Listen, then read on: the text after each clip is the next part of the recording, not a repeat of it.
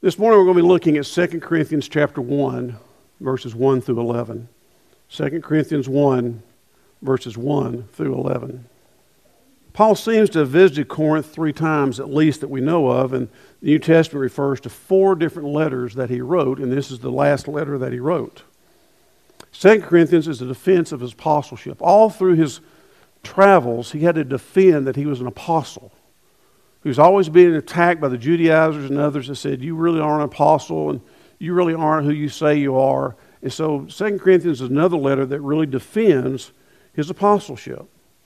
So this group that always questioned his authority had to find out something that to get against him. We see in this letter a picture into Paul's soul that we don't see in any other letter. We see a depth into who he is.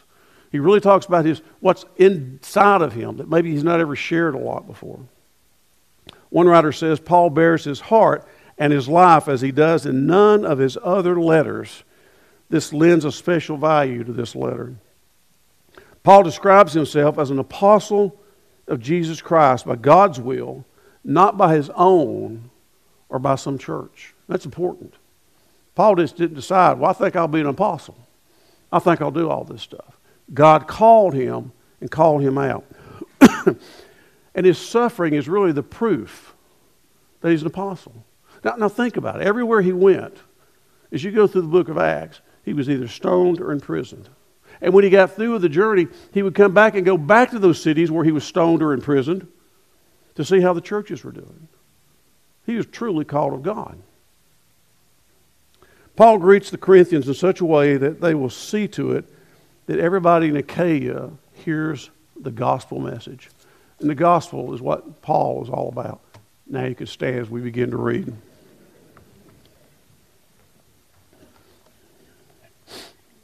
Starting at verse 1. Paul, an apostle of Jesus Christ, by the will of God, and Timothy, our brother, to the church of God which is at Corinth, with all the saints who are in all Achaia. Grace to you and peace from God our Father and the Lord Jesus Christ. Blessed be the God and Father of our Lord Jesus Christ, the Father of mercies, the God of all comfort, who comforts us in all our tribulation, that we may be able to comfort those who are in any trouble, with the comfort with which we ourselves are comforted by God. For as the sufferings of Christ abound in us, so our consolation also abounds through Christ. Now, if we are afflicted, it is for your consolation and salvation, which is effective for enduring the same sufferings which we also suffer. Or if we are comforted, it is for your consolation and salvation. And our hope for you is steadfast, because we know that as you are partakers of the sufferings, so also you will partake of the consolation. For we do not want you to be ignorant, brethren, of our trouble which came to us in Asia,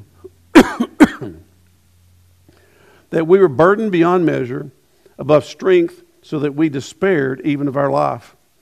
Yes, we had the sentence of death in ourselves, that we should not trust in ourselves, but in God who raises the dead, who delivered us from so great a death, and does deliver us, in whom we trust that he will soon deliver us. You also helping together in prayer for us, that thanks may be given by many persons on our behalf for the gift granted to us through many. Thank you. You may be seated. Paul is thankful for comfort. And I mean, we went through this congregation, many of you'd say, I appreciate the comfort of God that he brings. And Paul knew what that meant. He says God is the source of comfort there in verse 3. Blessed be the God and Father of our Lord Jesus Christ, the Father of mercies and the God of all comfort. This is who God is. When you think about who God is, his character, everything about him, part of him is that aspect of comfort that he gives us, that compassion he has for us, the strength that he gives us. And mercies is he has a heart of compassion for us, a heart of compassion. God's mercy comes from the fact that, listen, we cannot do anything about our situation, our salvation, or our comfort. We don't have the ability to do any of those things. We cannot really comfort ourselves. We can't do anything about our salvation. It is all of grace. That's what salvation is all about. It's salvation for everyone who will believe on him. That Jesus died on the cross and on the third day he rose from the grave. That's the evidence that his blood shed on Calvary was real. So what evidence do you need? He rose from the grave. That is the gospel message. And that is what got Paul in trouble in every city he went to, that he preached the gospel of Jesus Christ. Here the word comfort is paraklesis in the Greek. It's a noun here. It means to call near. And it's the same word we see for the Holy Spirit. John 14, 15, and 17. If you love me, you will keep my commands. Boy, you want to really test yourself? How much do you love God? Do you keep his commandments? And I will ask the Father, he will give you another counselor to be with you forever. He is the Spirit of truth. The world is unable to receive him because he doesn't see him or know him. But you do know him because he remains with you and will be in you. Boy, what a blessing. He is with us and resides within us, sealed by the Holy Spirit till that day of redemption, until we go to be with the Lord, whether through the rapture, through our death, or whatever. We have the Holy Spirit as the guarantee of heaven. One writer says, when tragedy strikes, when our life collapses before our eyes, that's when we need someone to come alongside and put an arm around us. Not just to wave at us, say, I hope everything gets really good, but when they come beside us. Easter Sunday of 2020, we heard a sound, and it was a tornado that went through our house. We live in Holly Hills. And so we didn't know what had really happened. We had gone downstairs, I was upstairs to get another flashlight, and our power always went out when we had a storm. And so I hear this noise, and it comes through the den, goes to the kitchen, takes the roof off. So I ran downstairs, Beth, Bill, get out of here, get out of here. So I get downstairs. We hide, and it's over in about, seems like a minute. We go outside. I look, we had some columns on the front porch, and they were gone. I thought, if that's all that happened, I'll be really happy if I just lost these columns on the front porch. But that's not all that happened. So we ended up having to have our home torn down, rebuilt in the same location. But had it not been for people who came beside us during that time, who brought comfort, and it was sometimes people we didn't even know.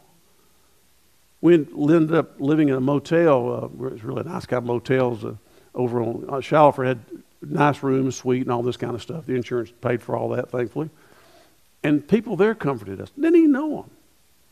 But they came alongside of us. When they knew our story, there were several people there from the tornado that swept through East Brainerd. It's wonderful to know that God puts people in your life that can speak comfort into your life, who can help you through those difficult times.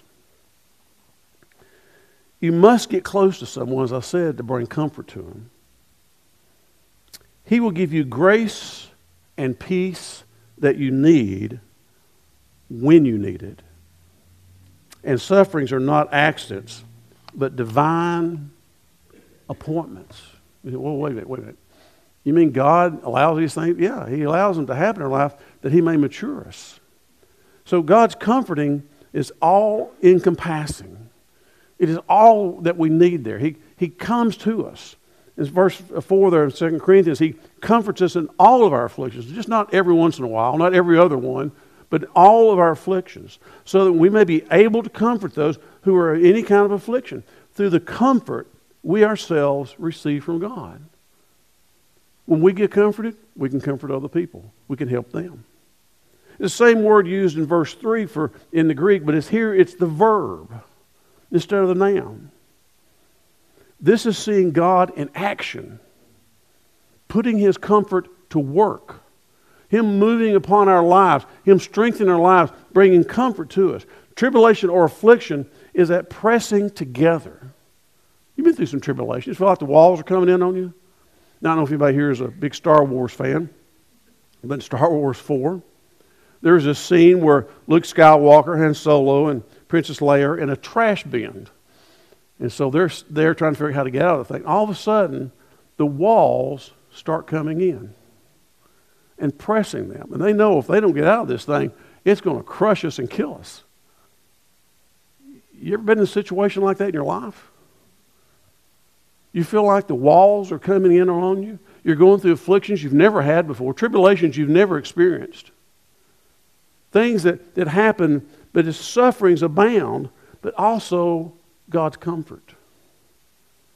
God's comfort. We must learn to seek our comfort in a sovereign Savior, in the purposes He has for our suffering. Now, I don't know if you ever think about it, but He has a purpose when we go through suffering. It is to mature us. God will provide comfort no matter how great the affliction. Maybe you've been through something, you say, well, I don't think God can bring comfort at this time. This is too great for God. This is something I've never been through, and I don't know what God's going to do. He will bestow more comfort than the afflictions we have. So don't think He's going to run out of comfort. Don't think that your affliction is greater than what God can do. I'm thankful that we've not been through cancer through our immediate family or anything. But I know people who have gone through that. People have died. And it's heartbreaking. But death is always difficult when it goes on for a long period and watching people suffer. But God is there to give us comfort through whatever size affliction we have. God's comforting is also a teacher. Again in verse 4, He comforts us in all our afflictions so that we may be able to comfort those who are in any kind of affliction. We're teachers. So you go through something. You go through death. You go through some tragedy. You go through some affliction. God puts somebody in your life. And you're thinking, well, I've been there. And you talk to them.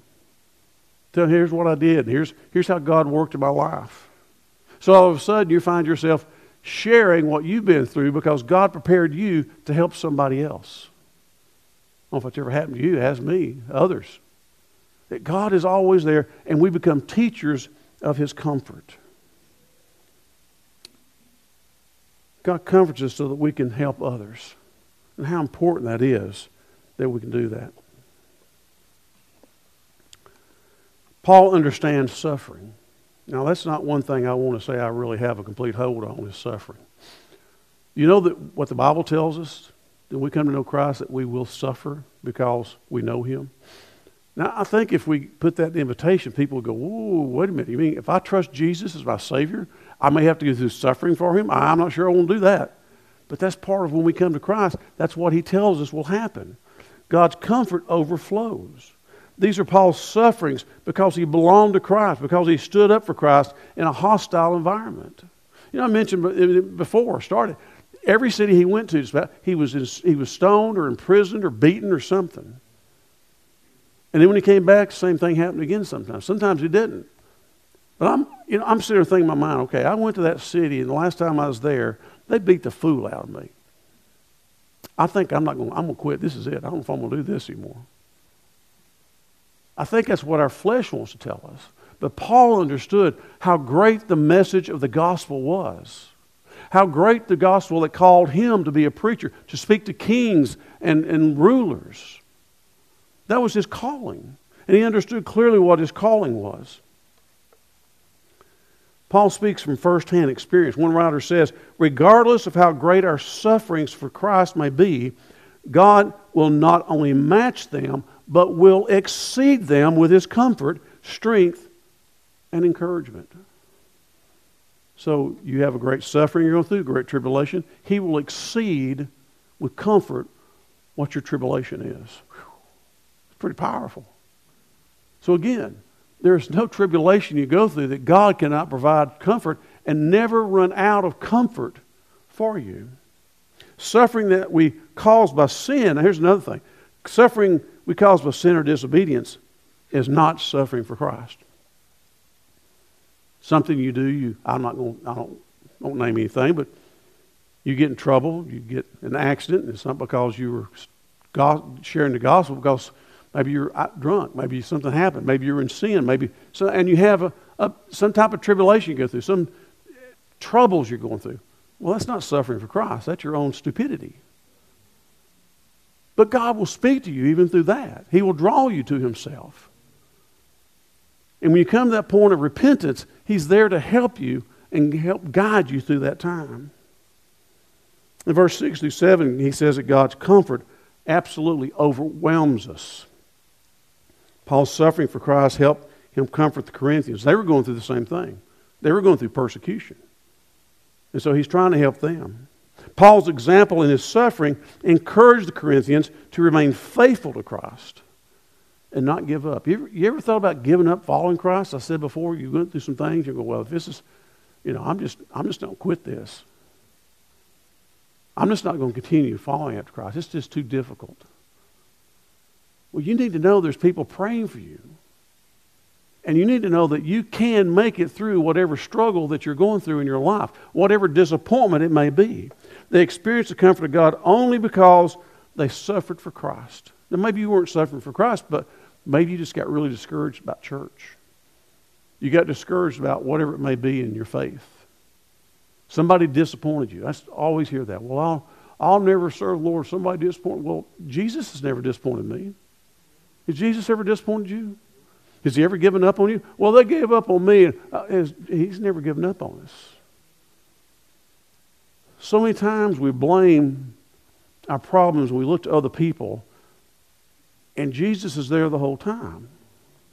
So whatever struggle you may be going through, maybe you've just been through some hard times. It could be job related. It could be family related. But you never give up. Paul's suffering was great there in verses 8 through 11. Paul feared he would die. Verse 8, he talked about we were near death. And I really do think he meant he was about to die. Not sure which time Paul is speaking about. Maybe at Lystra, where he was stoned. And when he was at Lystra, there were some people who came from another city. The Judaizers came, stirred up trouble there in Lystra. Many had come to know Christ at Lystra.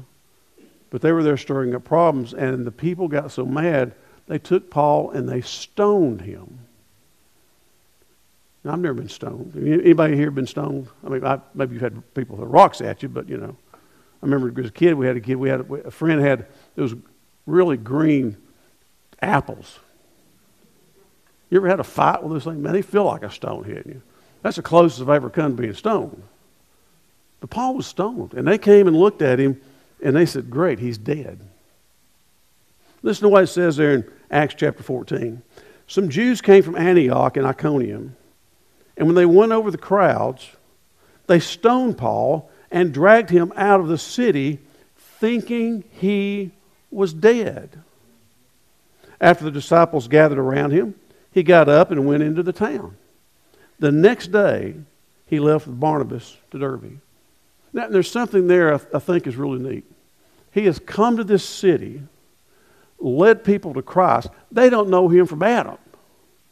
He gets stoned and think they're dying. The people he led to Christ know what it means to comfort, and they come and help Paul and the others that are with him and pull him back out of the city, and the next day he leaves. Total strangers helped him. Those he had led to Christ there in that city.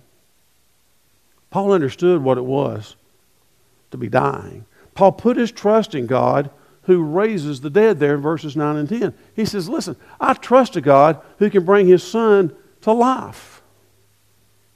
And I trusted God, who I've seen people who were nearly dead come to life. I've heard the stories of what Jesus did, he said. I've seen people get up and walk who could not walk. He knew the power of God. He understood how great a power that God was. In Psalm 62, verses 1 and 2, I am at rest in God alone. My salvation comes from Him. He alone is my rock and my salvation, my stronghold. I will never be shaken. Wow, what a powerful word there. There's times I've been shaken. And David said, I will never be shaken. I understand exactly what he's talking about. There are times we struggle in our life. There's times we fail. There's times we look back in our life and we go, wow, I can't believe I did that. And I look back at my life and I'm thinking, man, God, thank you for saving me from things that I could have got me killed or got me in trouble. He was there to help and protect. He's the God that we can put all of our confidence in. Abraham said basically the same thing when God told him to sacrifice his son Isaac. Now, you know the story. Abraham was to go sacrifice his son Isaac because God told him to. Abraham was obedient. And they get all the wood and all the stuff to make the altar and do all this. And they're going up on the hill and they get the wood on the altar. Isaac goes, Dad, where's our sacrifice? He says, son, I want you to lay on this altar. He draws out his knife to kill his only son. The son that God had promised would be the one who would carry on his lineage, and it would be greater than the sands of the beach could ever count. But Abraham was being obedient to God. All of a sudden he hears that ram in the thicket, and there comes the sacrifice that he has. Hebrews 11:17, by faith Abraham, when he was tested, offered up Isaac. He received the promises, and yet he was offering his one and only son. The one to whom it had been said, your offspring will be traced through Isaac. He considered God to be able even to raise someone from the dead. Therefore, he received him back, figuratively speaking. Do you hear what the writer of Hebrews is saying? Abraham had so much faith in God. He knew that if he did kill his son as a sacrifice, God could have raised him up from the dead, and he would still been the promise that God had made him. Talk about faith. Talk about a strong understanding of who God is. That even if Abraham had killed his son, he knew that God could raise him from the dead. Abraham was being obedient, and God said, I'm testing you. I'm testing you. See what you're made out of. You ever been tested by God? See what you're made out of? I failed some of those tests. I passed some. We've all been in that situation. He tests us to see what we're made of and what we're going to do. And Abraham passed with flying colors. Because like Paul, he understood how great a God that they served.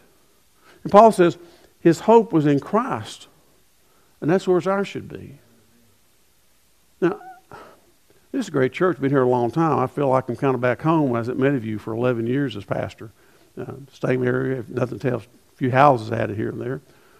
But I understand that I cannot put my confidence in a church or a building, a denomination, even people, especially not the government. They ain't going to go there. Our hope is in Christ. So if you find your hope being in anything else, if you think anything, anybody can give you hope and you can put your confidence in them, then you're wrong. You can put your confidence in me and I'll disappoint you someday. A pastor's going to disappoint you no matter what. He's not going to preach the way you like. He's not going to do this or whatever. He's going to disappoint you. Christ will never disappoint because He is your hope. He is our hope. Paul closes this passage. Verse 11, he says, pray for us. Pray for us. Now, I know y'all are going through a time without a pastor, and I hope that you are praying for that search committee. Pray that they have wisdom, give them strength, help them to do what they need to do, Help them not to get disappointed, because they're going to go through many, many resumes, and they're going to think, there's nobody out there. Give them strength to find out who God is calling here to be your next pastor. One important aspect you can be, you may be, well, I'm not on the search committee. That's all right. You can pray for them. Pray for them. And let them know you're praying for them. I know up there on the announcement they had a thing, pray for our search committee. So it is a great blessing for a search committee to have people praying for them. So I'll be praying for you as you go through this process. It can be a long process. And you just have to be patient at those times. But somebody may say, well, that's kind of our tribulation right now as a church. Well, it may be, but then it may be the greatest blessing you've ever had. You find strength when you go through these times. You find that God can do the impossible. And sometimes we think, well, only God does the impossible in the Old Testament and New Testament. We don't see God doing great. He's still doing things today. Follow Him. Trust Him with all of your heart. Look to Him. When you think you're at the end of the rope and it's become just a little bitty thread and you think you're going to fall, have hope that God's going to get you through that. He's going to rescue you. He's going to give you the strength that He needs. So, as a church, as you go through all this, just look to Christ. He has our hope. And I pray that today, as we think about this great hope we have in Christ, there may be somebody here that's never trusted Christ as Savior. Maybe somebody here says, you know what, I think I'm saved, but I'm not really sure I'm saved. I'm not confident. And there may be somebody here who says, well, I've trusted Christ, but I've never been baptized. Never been baptized.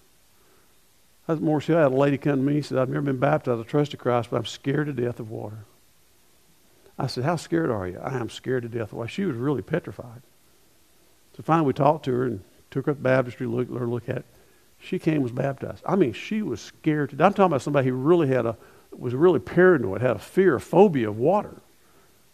And maybe you're in that situation. Man, there's no greater thing than to be baptized to proclaim your hope in Christ. And maybe you need to do that and follow through with those things. But just a moment, we're going to have an invitation. I'm going to pray. I'll ask musicians, they would come ahead and come on up. And we're going to really seek the Lord today, this time. If you're here and you've never trusted Christ, maybe you're looking for a church home, this is the time to do that. Father, we thank you today. We thank you for reaching out to us. We thank you for calling us and drawing us to yourself, speaking to us about salvation, giving us strength through times of trials and tribulations, for being God who never fails. He's a God on the mountain. What a great God that we serve. We thank you today. In the wonderful name of Jesus we pray. Would you stand as we give this?